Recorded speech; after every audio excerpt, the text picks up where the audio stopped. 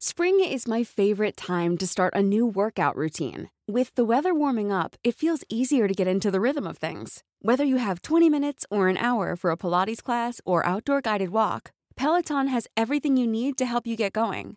Get a head start on summer with Peloton at onepeloton.com. Greetings and salutations. Thank you for lending an ear to the voice of the times for Wednesday, August 23, 2023. For today's editorial: plan needed to curb El Niño impact on supply, prices. BMI Research, part of the Fitch Solutions family of companies, last week issued an alarming but not surprising forecast for global sugar prices. The El Niño climate phenomenon is expected to hinder world sugar production, leading to constrained supplies and higher prices for at least the rest of this year. Sugar has been a problematic staple for the Philippines this year even without the onset of El Niño, along with rice and other vital staple food items. We appreciate that the government has acknowledged the threat of El Niño and the need to respond to it, but mere assurances that adequate supplies of basic commodities will continue to be available at reasonable prices are not good enough. A detailed plan to address supplies needs to be formulated, and more importantly, it needs to be communicated clearly to the public to reduce the uncertainty that drives speculation and price inflation. The El Niño climate phenomenon is a cyclical warming of the eastern Pacific Ocean that alters weather patterns around the world. In the Philippines and across much of Southeast Asia, it typically results in drier, near-drought conditions punctuated by intense tropical storms, although these may be fewer in number than in an average year. Dry conditions in many sugar-producing regions of the world will likely reduce harvests, BMI said in its report, singling out Thailand as one country expected to be hard hit. Apart from whatever negative impact El Niño will have on the Philippines' domestic sugar production, the warning of likely reduced output from Thailand is significant, as that country is the source of most of our imported sugar when imports are necessary.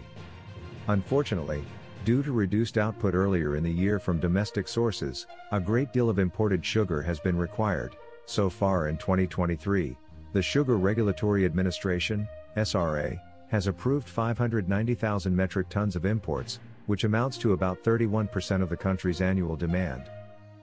Speculative trading. Other commodities that are likely to be affected include rice, corn and vegetables. In recent days, there has been some public consternation over the rising price of rice, which at first glance might seem to be a consequence of recent tropical storms but, on closer examination, appears not to be a supply problem at all. Instead, it seems highly likely that speculative trading in anticipation of reduced supplies and higher prices has been occurring, in effect ensuring supply and price difficulties. With more detailed information steadily becoming available about the impact of El Niño, this kind of speculation is likely to increase as well, both among unscrupulous traders and among ordinary merchants, who are not necessarily trying to game the market but are just conducting business as sensibly as they think necessary to be able to continue to serve their customers.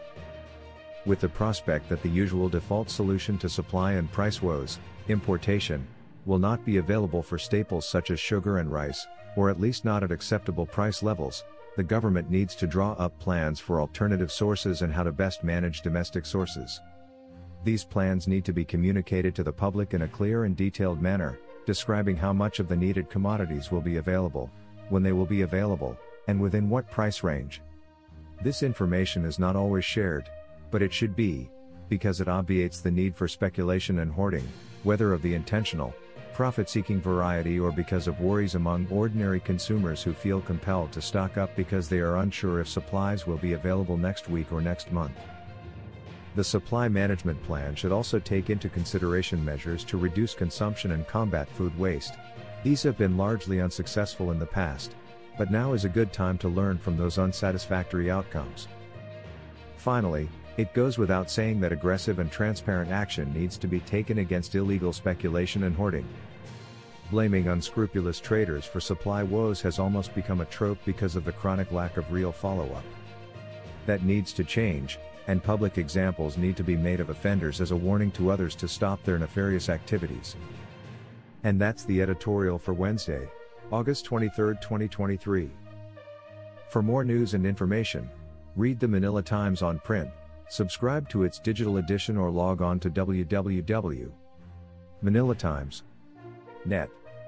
Follow us on Facebook, Instagram, Twitter, TikTok and LinkedIn, and be part of our communities on Viber, Telegram, and Mastodon.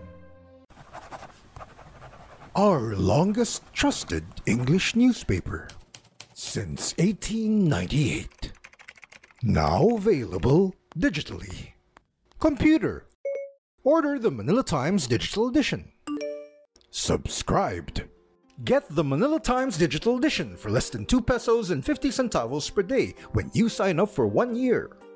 The Manila Times, news source of choice, trusted since 1898.